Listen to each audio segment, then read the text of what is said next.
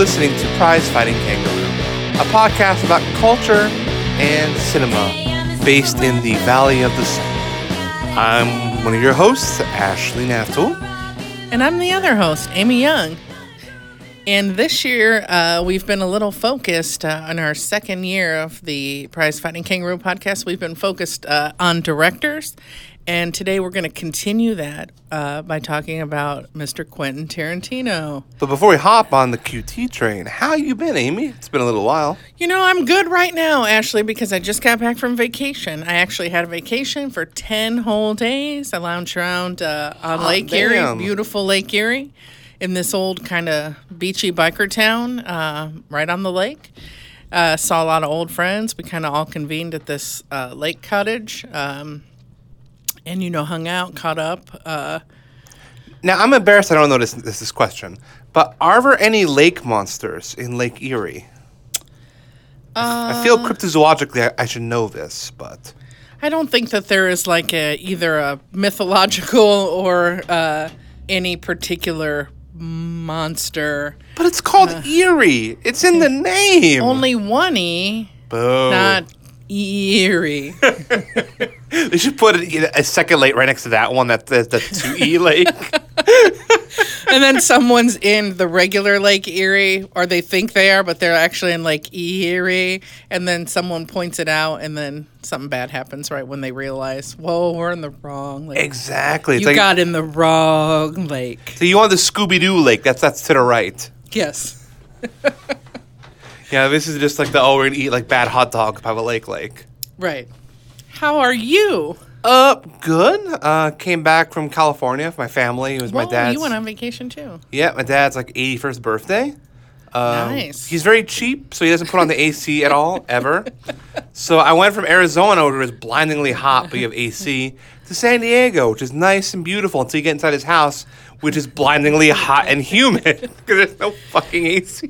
Can you, do you try to sneak it? Like, my grandfather was also really cheap. So we would, he didn't believe in paying money to go to restaurants for dinner. And then so he would just say things like, restaurants are poison. And just kind of like try to psych you out, you know, like, oh, you don't want to eat that bad poison food. But really it was because he was cheap. So we would just sneak out. Like a whole family would be like, oh, we're just going to go for a free drive. And then we'd go, you know, some restaurant and eat because we didn't want to hear him bitch about it.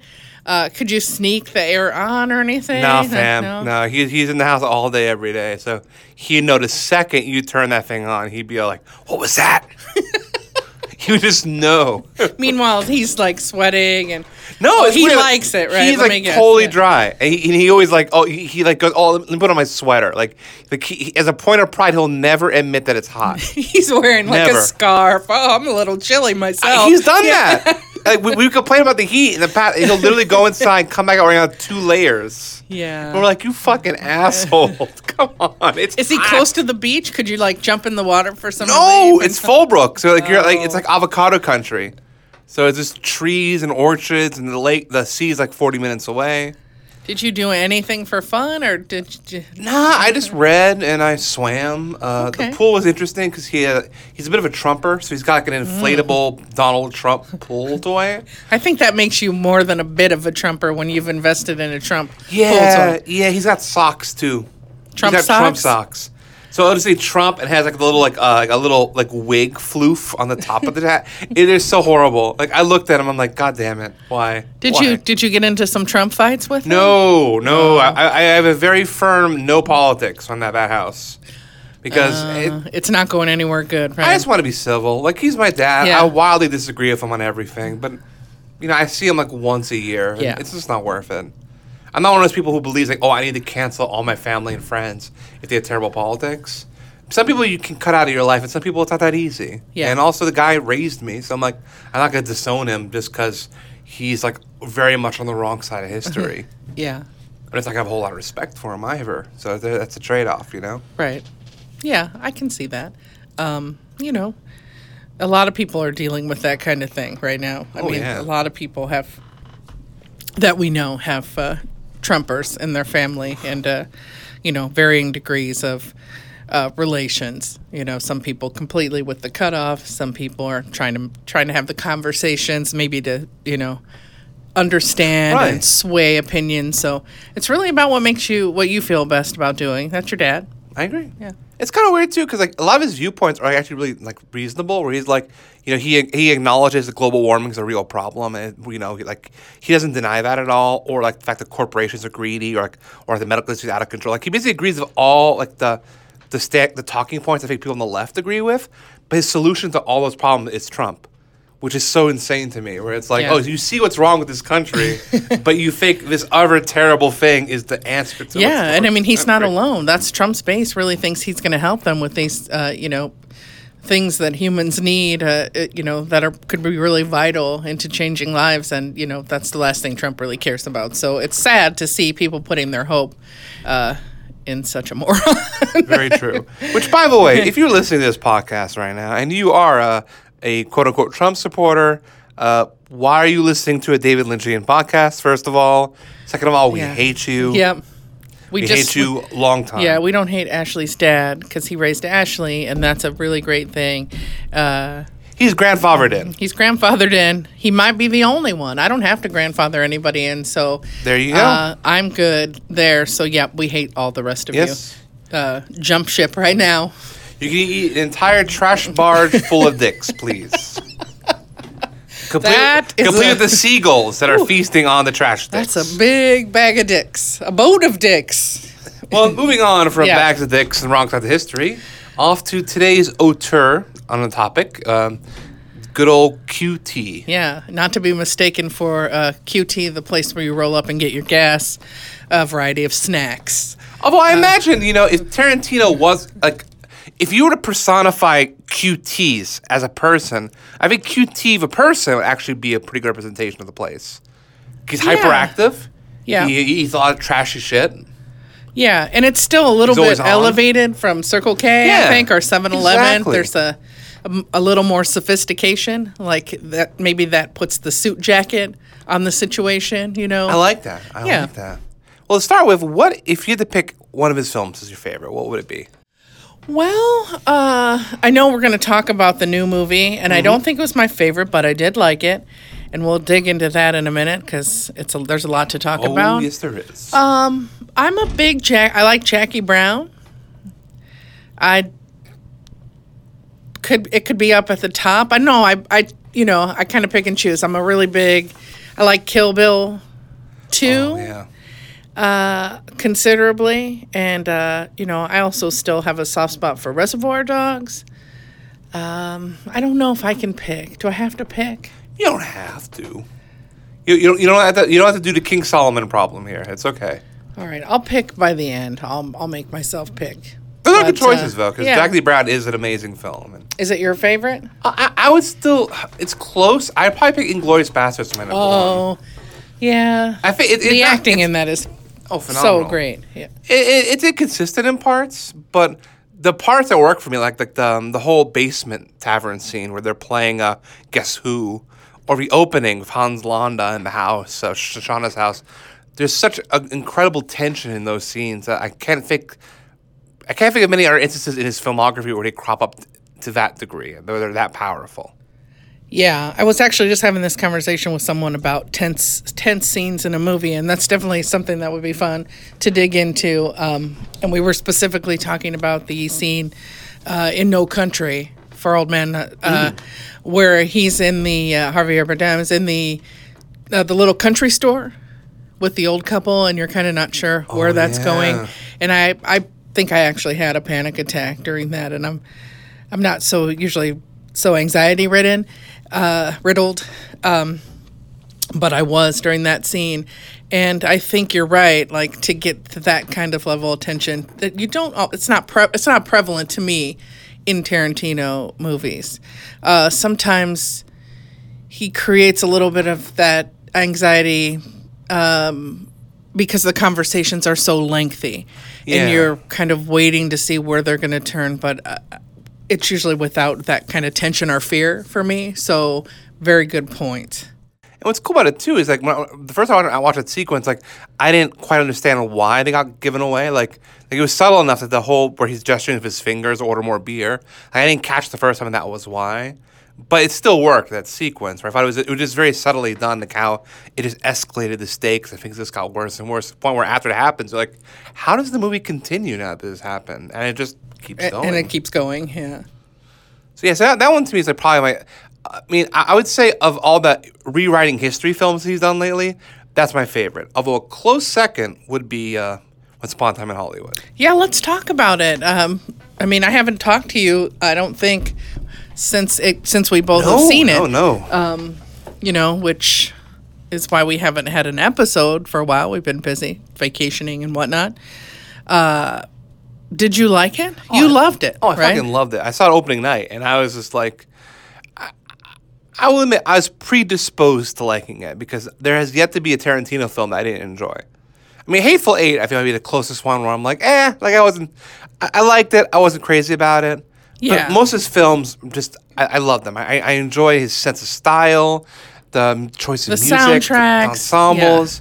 Yeah. To me, he's one of the few American directors, him and like Paul Thomas Anderson, where like everything they make is worth watching.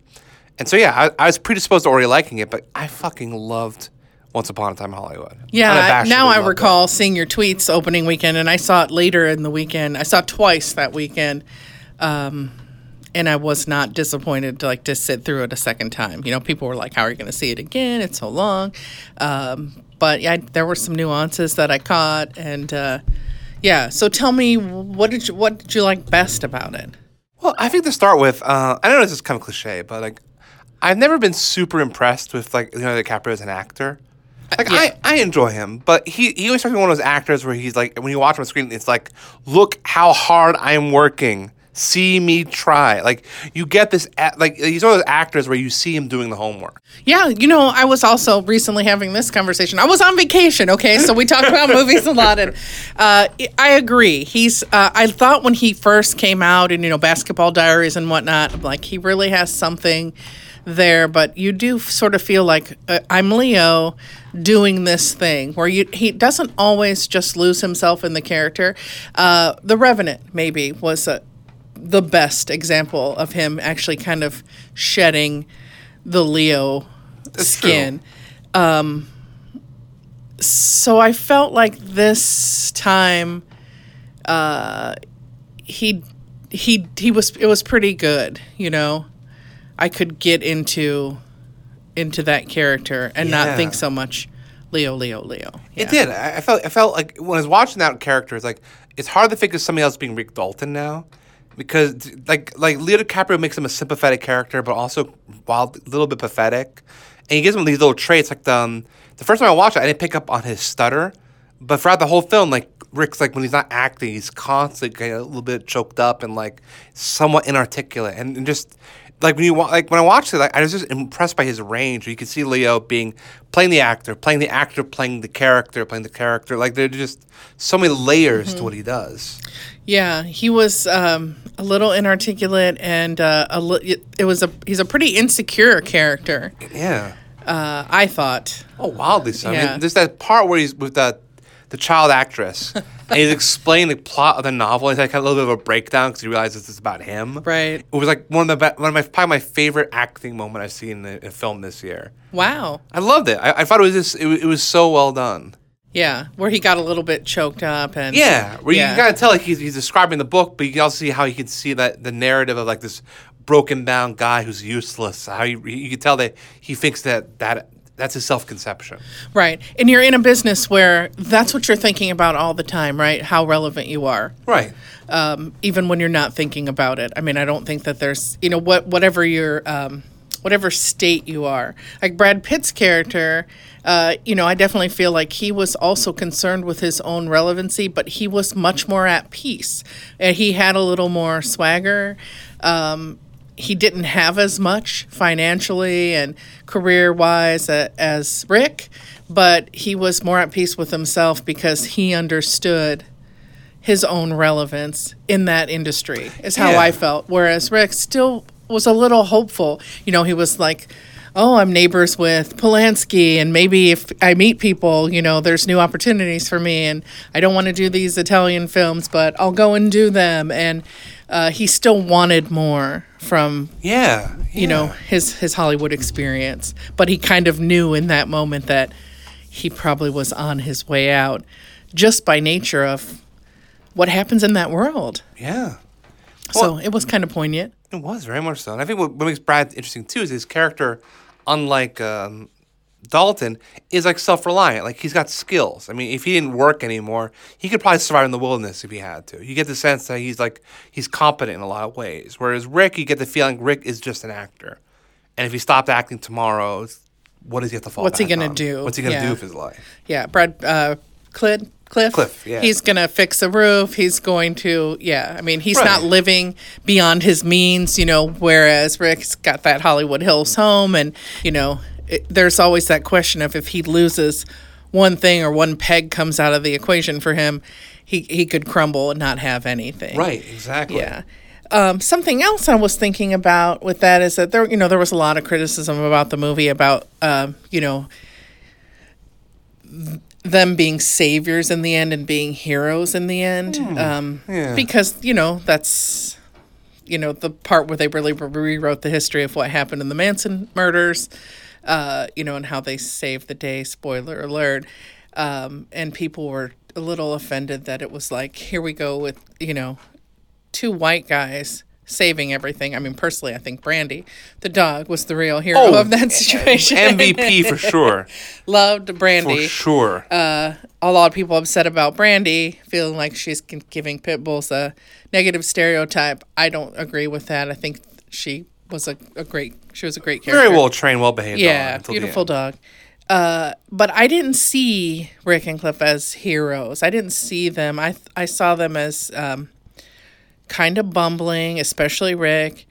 Guys who were definitely on their way out in a culture and climate that was changing too. Revolutionary things are going on, war. And I saw them as more people who tripped into a situation. I guess Brad Pitt's character literally with the LSD. I didn't even think about that. Actually tripping, but stumbled into a situation, and it worked with the skills that they had.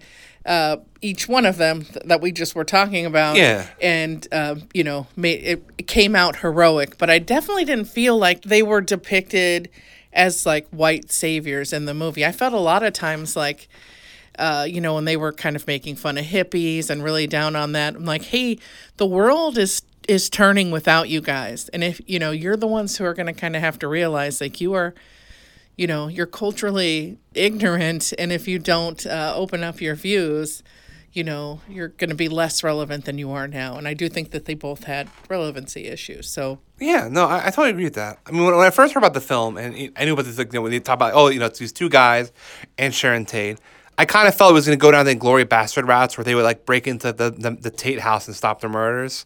So I was very glad that that's not how it went down.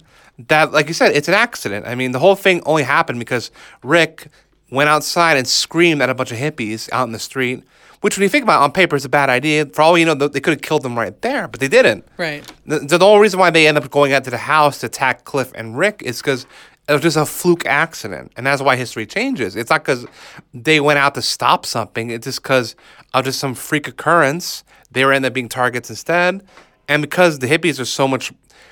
What I really enjoy about the depiction of the Manson family, especially in that last sequence, is that you did or didn't. I'm sorry. Oh, sorry. What I appreciate about how they're depicted is that Tarantino takes their dignity away. They're not depicted as these great evil monsters of history. They're not like the brilliant killers. You see them as being kind of inept and bumbling in the car. You get the fact these people are dangerous, but also like we see how easily they get dispatched by Cliff. You're like, well, yeah. In real life, if they had attacked people that weren't like a terrified Coffee Harris and a pregnant housewife, it could have ended really badly for them. Yeah, it's true.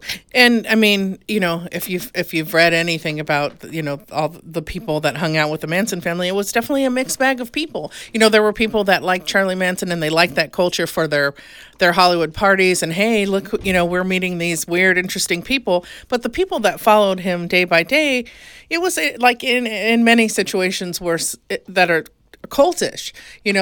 People are kind of, spoon-fed to think that this person is great, and they're not using their own intelligence, or, maybe they, it's replacing something that they need in their life. It's giving them a parental figure or a person to love and comfort them, or whatever it is that they need. Yeah. A lot of logic and whatnot is maybe not necessarily present. So they weren't all brilliant masterminds, It was very situational. I agree. And the thing, too, with the film is that Tarantino does a really good job of setting up why the fight goes the way it does. Like, we see early on how well Cliff has trained Brandy. We see also like stuff like we see Cliff using Rick using the flamethrower. The flamethrower. We see him use the flamethrower early on, so it sets up later on in the film like, Chekhov's flamethrower.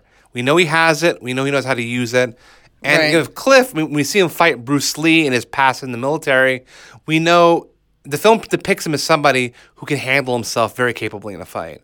So the fact that they're able, even though one of them is drunk and the other one's drunk and tripping balls. Right. And Rick's the TV cowboy who can, maneuver himself in those kind of situations with the weapons that he's used in those sets. So he has those skills, like with the flamethrower. Exactly. Yeah. It's not super unbelievable that they get the drop on the Manson family. Like the film sets it up in a way where what happens makes sense. Not to mention, it's fucking hilarious. Yeah. When I watched in the theater, people started crying. I started crying when the flamethrower came out.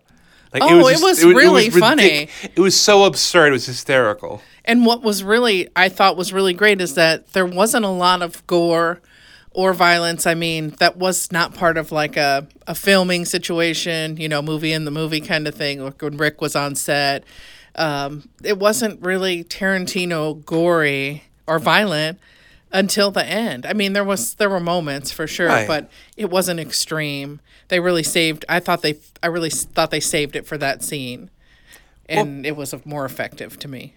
I agree. Well, one thing I want to ask is, I know some people interpreted that scene as being misogynistic, considering how the level of violence that Cliff inflicts on the Manson family, primarily to two women. I don't necessarily agree with that interpretation, but I will admit when I watched it, there were moments, I think especially where he's like smashing, Patricia's head over and over again to the counter, where it did make me go, it did make me squeamish about it. Yeah. So I kind of wonder how you felt about it. I felt a little squeamish. I thought I liked that they saved that to the end, and that he didn't rely on just, a lot of violence throughout, because I didn't think it needed it. It was really entertaining in so many ways. That was hard to watch, I mean, I felt the same way in some of those very harsh head-smashing scenes in Midsommar. Oh, yeah. So just, I don't necessarily think that he meant it to be a misogynistic act. There were women present at the Manson murders. It was a lot of women that were following Charlie. So I think he was probably trying to keep it real to life, and also make, if you're going to rewrite that part of history and make this horrible murders, those were horrible murders, not happen, and something that we've been talking about for decades, and this infamous Manson. Then I think he really went out of his way to be like, fuck these people. They did this horrible thing, so I'm going to really graphically destroy them. Yeah. All of them. I like that. That's what I kind of think. I think, I can see, the Bruce Lee scene was also very controversial, and supposedly it's based on a situation that did happen on a set between a stunt person and Bruce Lee, and I don't know. And I can see a little bit more where that scene is a little offensive to me. Maybe it is based on an incident, and I don't really know. I don't know much about what Bruce Lee's character was, his personal character was supposed to be like. And maybe he was a jerk like that, or maybe he was arrogant, but, for one, he was also a person working at a time period in Hollywood where it was a lot of white people. So if he was defensive or, maybe he had like a bravado, he probably was really just trying to keep himself going, in a really, tough business. But I think, Tarantino seemed really defensive about that scene and, saying that he was just playing on, a real slice of life situation that he knew about. But I can see where he might have thought a little bit about how people would interpret that. Yeah. Well, people are more aware of the Manson scenario. So when you take these people who commit, they cut a baby out of a woman and did these terrible things, when they get their, just desserts and get smashed, and flamethrowered to death, and it's easier to swallow in a way, I think, than it's not common knowledge that Bruce Lee was a real asshole on every set, and he did this and this and this, and you're seeing him kind of get taken down. I don't think that they have the same weight. So I think he could have probably thought about being a little more sensitive with that scene. I can see that. Oh, well, does that make sense? No, it does. Well, it's interesting you point out the difference between them, because I feel like a lot of folks, at least on Twitter, which, again, it's its own parallel universe, a lot of people took the Manson murder scenes as almost them being the victims in that. Can we get a side note real quick? Yes. Have you guys seen that OJ is now on Twitter? I have, unfortunately. Okay. Hi, Twitter world. Yes, he's making a lot of videos. Oh, Hello, Twitter world. I'm on the Twitter. He's talking about a lot of things. Not sure how I feel about this, but anyway, it was just a side note. I brought up Twitter. Well, the reason why I bring that up is I think a lot of folks, compared to these other films, like with Bastards and Django, you don't need to set up that the Nazis are evil, because we know. Right. And we know slave owners are evil, so you don't have to really give any kind of context on it. But I remember thinking, like, if you don't know who the Manson family is, I can imagine the last half hour is a little confusing. Because it does just seem like they're just picking on these two kind of, this group of, like, dopey, violent hippies. Right. But even triply, then, if you don't know who Manson is, it's something so massive, you might really not know who Bruce Lee is either. That's true. So. And the Bruce sequence is interesting, too, because it's like, in real life, actors talk shit on sets. Even the most humble, nice people, like, sometimes they'll kind of play up themselves when they're kind of just shooting the shit with, like, crew backstage. So when I watch that scene, like, it seems convincing to me. Like, I don't know Bruce Lee well enough to make a judgment on that. But I don't take it necessarily as saying, hey, Bruce Lee's an arrogant jackass. I think it's more than saying, like, hey, maybe in this moment he was feeling himself a little bit because he's just killing time between shoots. And yeah. And I'm sure that happens all of the time. Right. Yeah. And it almost seems like and part of the problem I have with it, like the labeling of that scene as racist, because it seems like almost the alternative seems racist to me as well. The idea of, like, you only depict Bruce as this super sage, wise, noble guy at all times. Right. That seems to be the tone, but the defense about it. And I'm like, but that's also kind of a stereotype. I mean, Bruce Lee is a complicated person. And yeah, he was this sagacious individual, but also he was probably a hothead at times. I mean, you kind of have to be a Hollywood performer to have been as ambitious as he was. You don't achieve that by just being some really humble, like, nice, totally chill guy. Right. And especially at that time. I mean, look at how things are now at that time. It was a struggle for non-white actors, to get roles.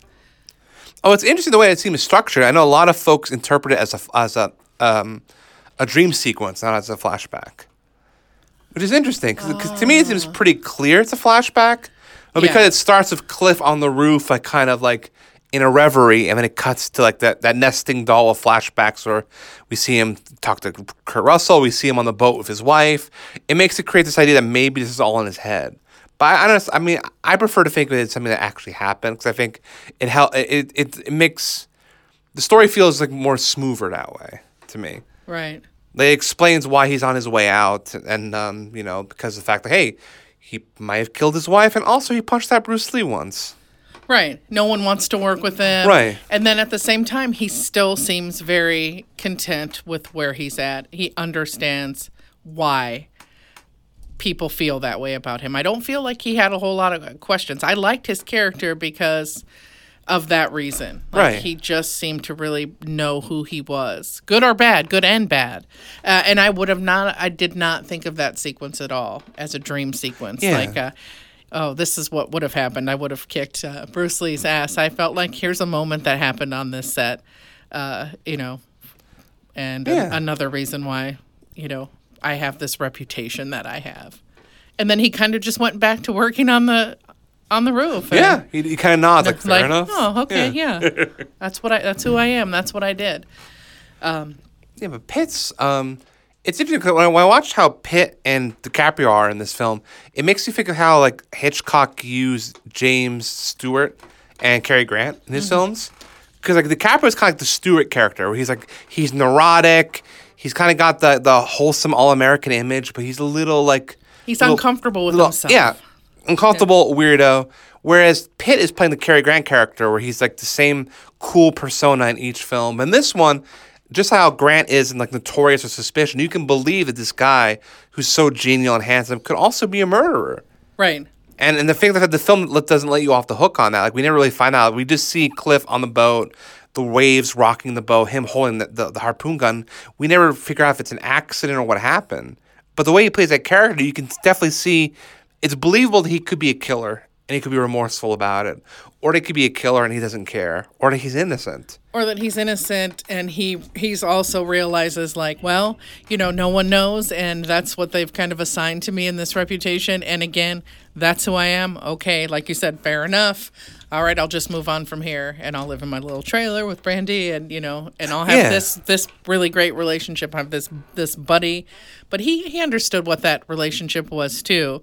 His relationship with Rick, he knew when they had the conversation, Rick was like, I'm going to have to kind of let you go. I mean, that was the crux of moving into that whole last sequence. He just seemed very realized to me, and I really appreciated that about the movie.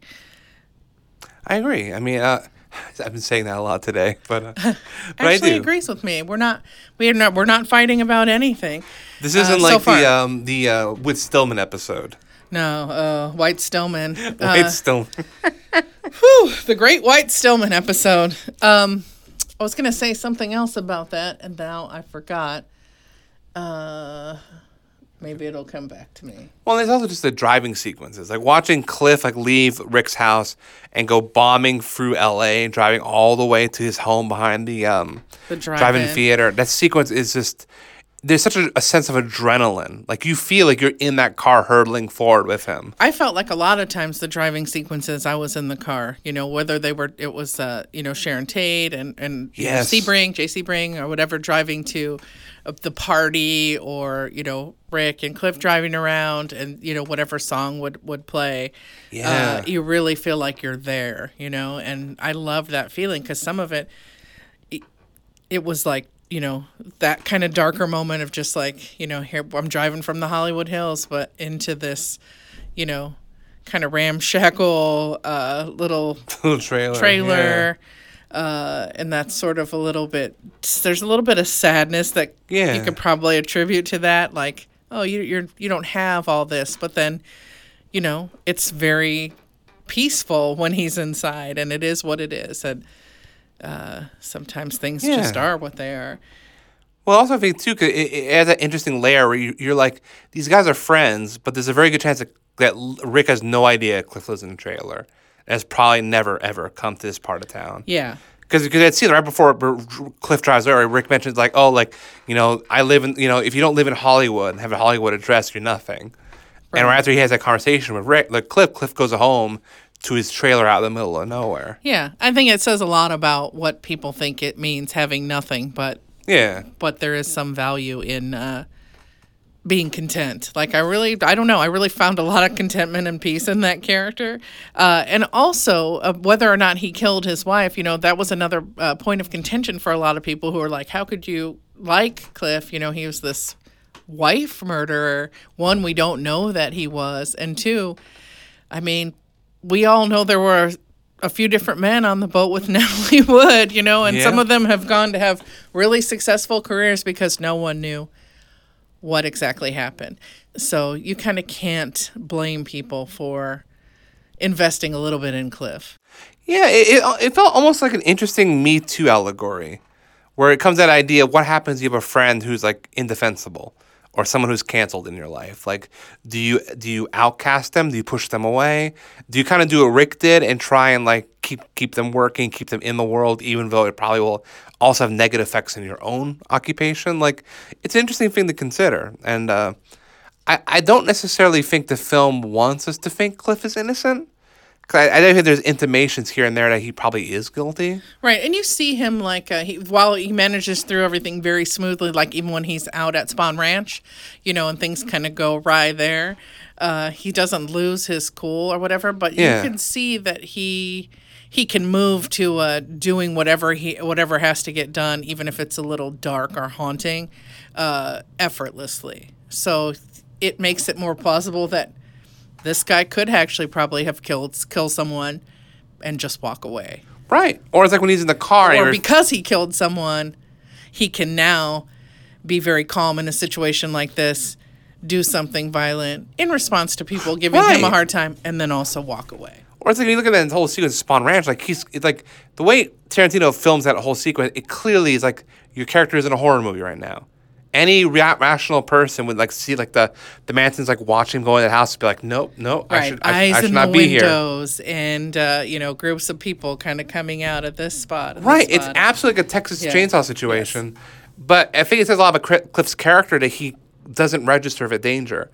Like he's that like preternaturally assured about himself that he just doesn't even register that there's something. I think he's quietly seeing what's going on, and he knows that he's going to take care of business without losing his cool. And that comes from somewhere, and it could come from, once you kill someone, maybe it makes it a lot easier to kill someone a second time, or, we don't know, we really don't know, but we know that he's effortless about all of these different things that he's doing.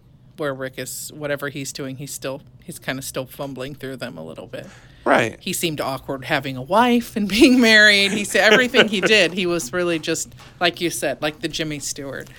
Well, at the end where Cliff's like, you should go take care of your wife. Like Rick has to be told that. Right. Like, it just doesn't come. It doesn't come naturally for him to think like, oh, I should probably spend time with the woman who's like completely terrified out of her mind over what happened. And in like some buddy movies, you sort of feel they're going their separate ways a little bit, but because of moments like that, you sort of feel like that might not be the end of the road for them. Like Rick might still need that. He needs that more than Cliff needs that. Oh, even though Cliff has financially much less.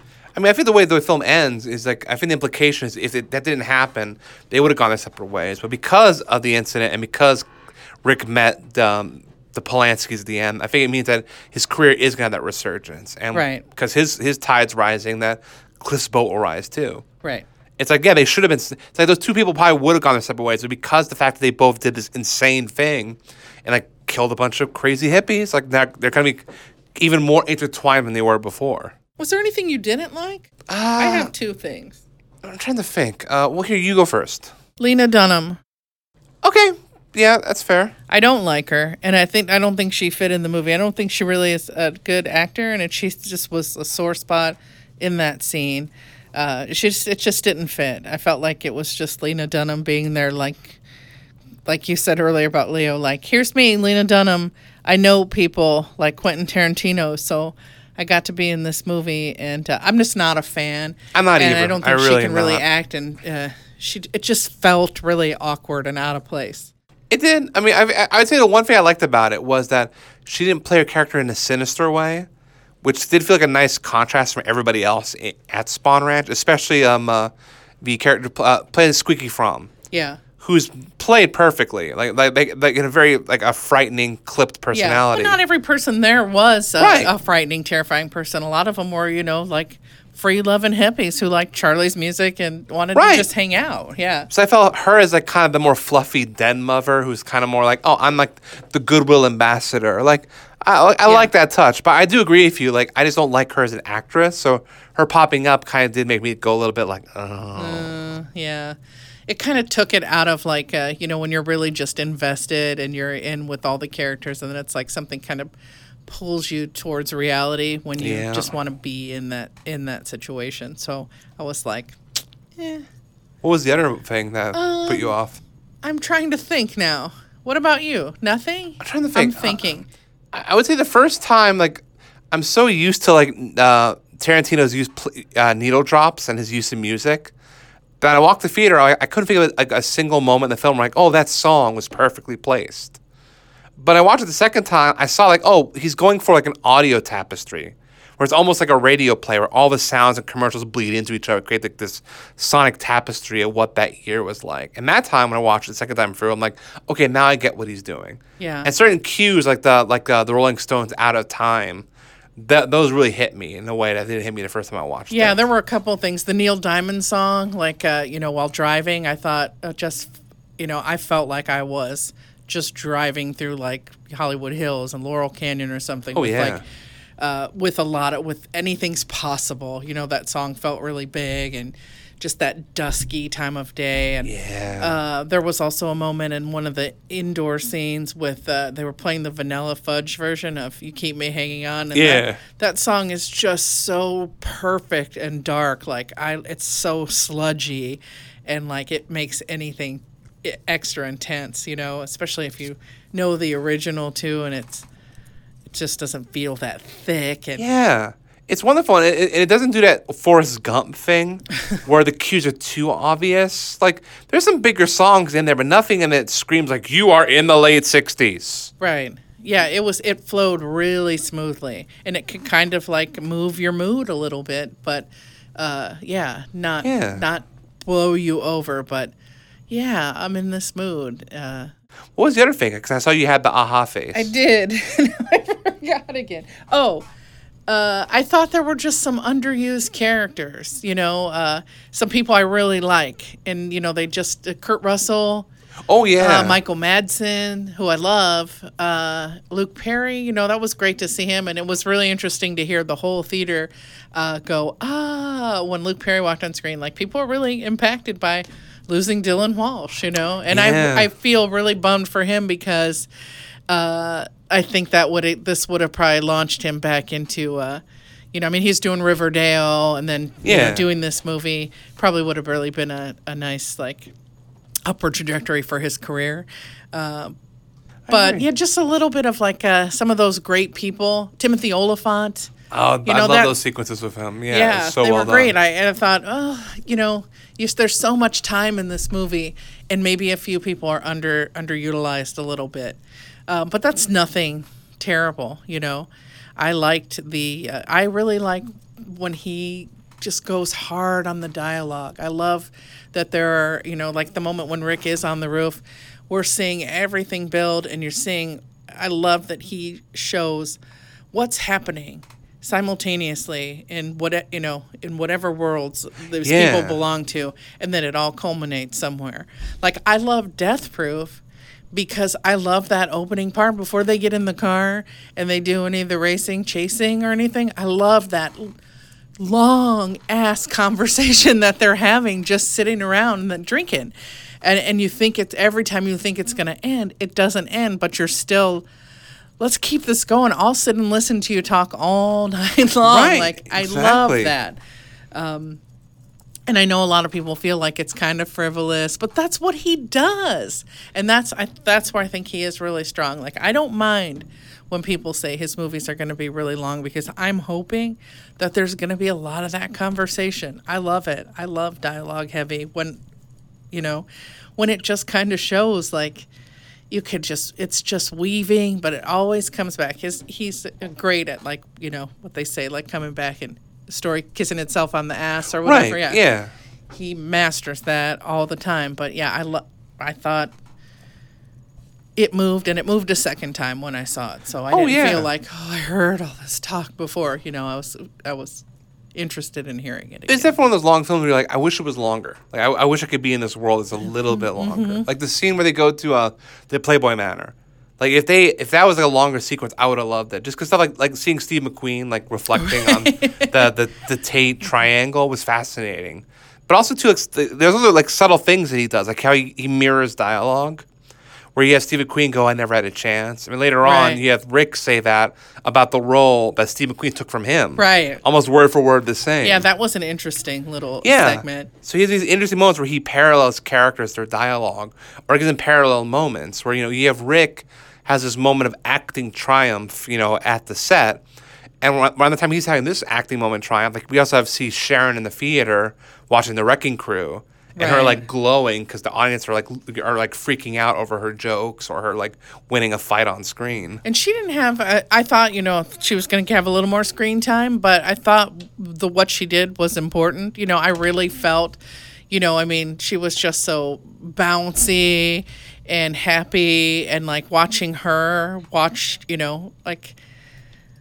herself and getting that response. It's one of those moments in something where you're like, here's watching someone, watch their own dreams come true, and it feels good, and you feel good for them. I felt good for her. Yeah, it's interesting. It was almost like watching one of those like French New Wave films, like an Anna Karenina figure, because she has that grace and that beauty and the bubbliness. But the difference is she doesn't have the tragic ending those characters have, and she's not a femme fatale. She's just like this. It's cliche to say it, but she's like a spirit of wholesome goodness in the world of the film. Like, she's generous, she's thoughtful. Everybody she comes in contact with likes her. She picks up like random hitchhikers on the road. Right, she's just chatting with people. There's an innocence there that you might not feel anywhere else in the movie, and it's kind of a nice little thread. And then the way he made it end is that she still gets to keep that optimism. So it ends gruesomely, but it also does end with some hope too. Right, and it also gives Rick that moment of benediction too, where it's like the gate that's keeping him out of New Hollywood finally opens, and he gets invited in. So even though like he's like this washout, like now it's like now he's got a new lease on life in so many different ways. Right, and then like you said, we can take the assumption that maybe that's also going to be somehow life changing for Cliff too. Oh yeah, but yeah, I really do think like. I don't know if it's going to be the best film this year, but it's my favorite so far. Wow. Did you see Midsommar? I did like Midsommar a lot, but Midsommar is a film I don't imagine I'll be coming back to very often. To me, it's almost like Killing of a Sacred Deer. They're both films I respect, and like their artistry is very powerful, and I'm glad I saw them, but I just don't imagine I'll rewatch them very often. Yeah, I would like to see it a second time. I'd like to see the director's cut, I think, and see how that differs. Yeah, that would be interesting. And then there's a certain amount of additional footage. But once upon a time, to me, it's like one of those records you want to replay over and over again. I could see myself coming back to that and finding new things in it. And I guess it's not good. It's a super happy film, but it does have an optimistic ending. Whereas Midsommar, it's like... It ends well for one character, kind of, maybe. I don't know how you interpret that ending. I guess things end well for her. Yeah, no, and I'm not comparing them in that way. No, I know. I think like with Tarantino movies, they're the kind of thing you can find on cable, and you can jump in at any point. And Pulp Fiction's on, you jump in, and you're like, oh, check out the big brains on Brad, and then you're like, I'm in for a few minutes here until I have to go to work or whatever. And you could do that with any of his movies, I think. Whereas Midsommar's not you see it and you're like, am I in the mood for this right now? No, I'm not. I'm going to watch that. Should I still take my trip to Sweden? Let me think about this. Yeah. But as far as thinking of my year list, I mean, I think that was pretty spectacular. But fantastic. And it's interesting too because it's like I feel it's an interesting companion piece to Jackie Brown. Because that film's so much about the anxieties of old age, of like feeling like you're irrelevant or like this is your last chance to make something of yourself. Where I feel like Once Upon a Time is like the precipice of that. Like it's not quite there yet, but you do have characters who are like, in 10, 15 years they will end up like Jackie or Lewis in Jackie Brown. Like they're in the verge of entering that twilight and not sure how to deal with it. And also, let's just give a nod to character Max Cherry, Robert Forster, who I just love like more than life itself. So he's part of the reason I'll watch him in anything. He's on my list of people. Oh, he's fantastic. But yeah, I do. I love that movie so much. And plus, De Niro, like he doesn't get singled out a lot for that movie, but to me, it's one of my favorite performances by him. Because Lewis is such a sad sack. Like it's almost like a pencil outline of a human being. Like there's just like nothing left in that guy. He's just this really sad, confused, like a bump on a log. Yep.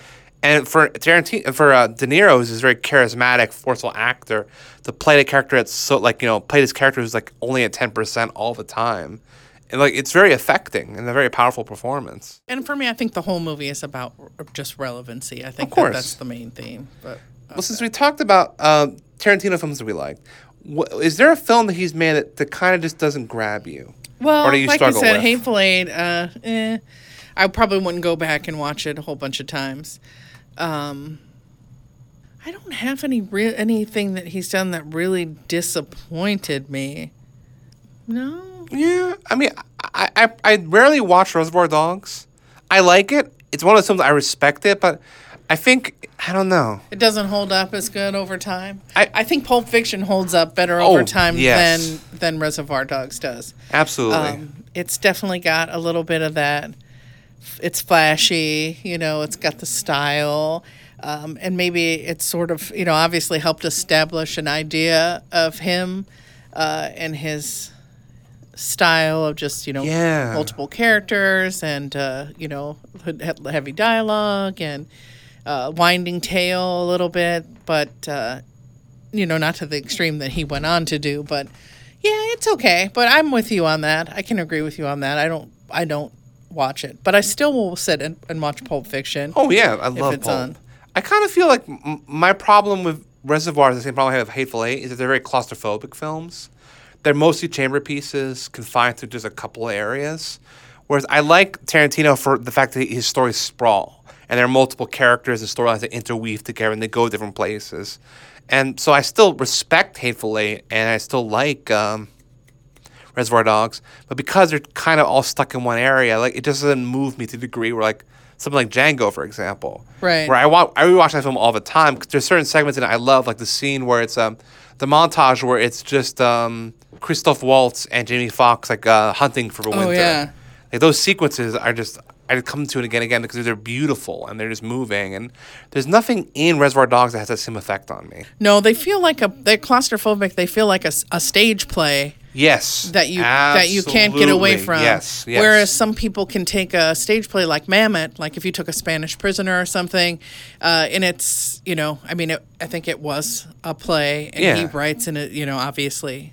theatrical style, but it moves. It has more motion, and it moves around. It takes you a little bit here and there, and you don't feel so trapped, even though you're molded to how is this going to go? Like, how is this going to turn out? But with Reservoir Dogs, you're just, it's just tense. I think Death Proof, too. I like Death Proof. I like it a lot. I like it a lot.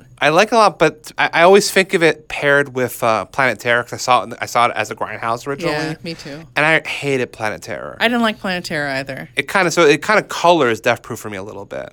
Yeah. But it's not fair, because Death Proof to me is everything Planet Terror wasn't, where it's like, it's an exploitation film that's thoughtful and generally subversive and well done. Well, Planet Terror is just like, blood and guts.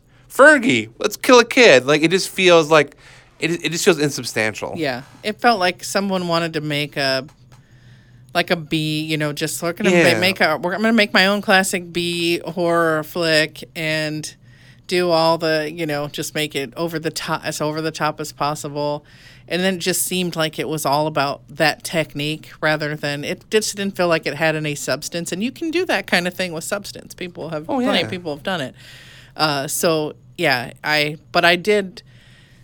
I felt like Death Proof was a relief after watching that, and also like revisiting it. I never went back. I've never gone back one time and watched Planet Terror. Yeah, I mean, not to get on a huge tangent, but Robert Rodriguez, man. I mean, if I had to pick one director, I'm like, he squeezed a lot of juice out of a tiny fruit. It's that guy. Yeah. Because his films don't like I like El Mariachi well enough. The Faculty, it's probably the one film by him where I'm like, I unabashedly dig this movie. I like The Faculty. I like the idea of it, and I could watch that again. But yeah, it's like it's a fun little 90s horror film. But everything else, I just no desire to revisit it. Like I don't like his I don't like the other Desperado, Once Upon a Mexico, the Spy Kid films. It's all garbage. I'm not having a Robert Rodriguez night. No. I just don't get it. Like to me, it's like he inherits Tarantino's love of B movies because there's no artistry there or nothing unique to say of that format. No, but you at least feel with Tarantino how much he loves that. I mean, it's beyond, but it still has substance. He's got the style, but he and like I said early on, like Reservoir Dogs, very stylish, but he really started packing the substance in. And you can see it grow over time, and then you end up with something like Once Upon a Time, and there's a lot. It's the characters are have a lot of substance, and you can really understand them and their complexities. And I just don't think Rodriguez evolved so deeply. It's like you look at the Kill Bill films. Like you start off with this movie. It's just full of incredible like kung fu fights and like ninja sword fights. And the sequel, the follow up is like one of the most emotionally harrowing films he's ever made. It's brilliant. I don't know. Maybe I'm gonna go with Kill Bill 2 at the top. Really my pick. Number one. The relationship between her and Bill, the relationship with everyone she goes and visits and connects with, and the church scenes, and there's so many nice I love the irony that the one person who feels guilty about what they did to her bud is also the only person who almost kills her. Right. And there are these little touches in the film like that I think are really clever, and that reward repeat viewings. Yeah, it's such an emotional movie, and so intense. And so well done, and also sometimes nicely sparse, For as much as I like him when he just talks and talks and talks, I like when he understands how to be quiet. And there are nice quiet moments in that movie. There really is. That just slay you. And I love how at the end when she finally does meet Bill, it's mostly just a series of conversations. Yeah, which is really nice. Yeah, no, it's, and you got the kid dynamic. There's just, it's wonderful. Yeah, I'm going with that as my number one. In the end, I can't really argue with that. That's really good. I'll go Bastards my one, but I think your one might be better than mine. I'll go Bastards 2. All right. Bastards 2, Electric Boogaloo. All right, folks, we are getting from our producer extraordinaire, Mark, is giving us the 2-minute warning. Mark, did you see Once Upon a Time in Hollywood yet? No. Okay. Well, we have spoiled the entire movie for Mark. You're welcome, Mark. Yeah. So we don't know who we're going to be talking about on our next episode, but it will be someone that we have something to say about. Hopefully. As usual. Yeah. Hopefully. What else do we have going on? Anything coming up? We may hopefully be resuming our monthly trivia in Phoenix sometime this fall. We're looking to get. We took a hiatus because it's just too hot out to do anything, and nobody wants to leave the home. Yeah, the only trivia questions you can ask are about how hot it is outside, and do I have skin cancer? Yes or no? But stay tuned on Prize Fighting Kangaroo on Twitter as PFXPHX. And also on our Facebook page, where we will be updating us with events and more info about the podcast. That's right, folks. PFK PHX. Sorry, I'm still a little bit stoned from this morning, folks. Apologies. Yeah, and I also wanted to ask Ashley real quick, since we started out earlier talking about D&D, and I don't think we were doing it on the show, but we were talking about D&D. Yep. Have you ever seen the movie, either came out in the late 70s or early 80s, called Mazes and Monsters? Yes, I have. Yes, starring Tom Hanks, no thanks, as a college kid who gets sucked into the game. Yeah. I think if you're a role player of a certain age, you're required by law to watch Mazes and Monsters. It happens. So anyway, I think you can probably find that on your Prime or something if you're interested in seeing Tom Hanks get not Dungeons and Dragons, but Mazes and Monsters. And I guess we'll probably just go out. That's right. With that. If you want to read more about what we do, check out Amy and I's work on Echo Magazines and the Phoenix New Times and other fine print publications in the Valley. Don't forget to go to Yab Yum. That's right. West.com. The Yabbers.com. The yummers. That's right. Yummy and yummy. They are delicious. Also, be careful Googling, searching that at work, because you might get results that are not music and arts friendly. They still might be delicious, though. Hey-o! All right, everybody. I'm Ashley. And I'm Amy. Peace. Bye.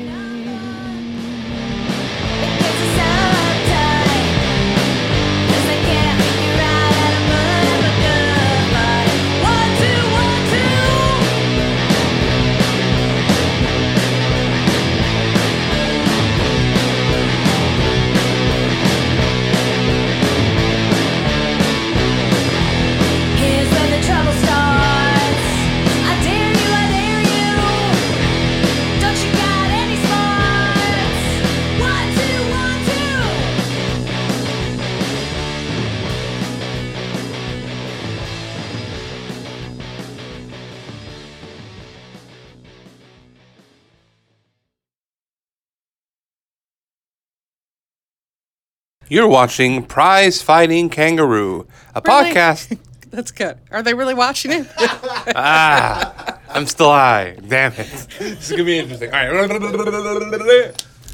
Maybe I'll just roll with whatever you say at this point then. I was like, he's like, you're watching. And I'm Very like, special no, dog cast. No, they're not. All right. You're watching. Take two.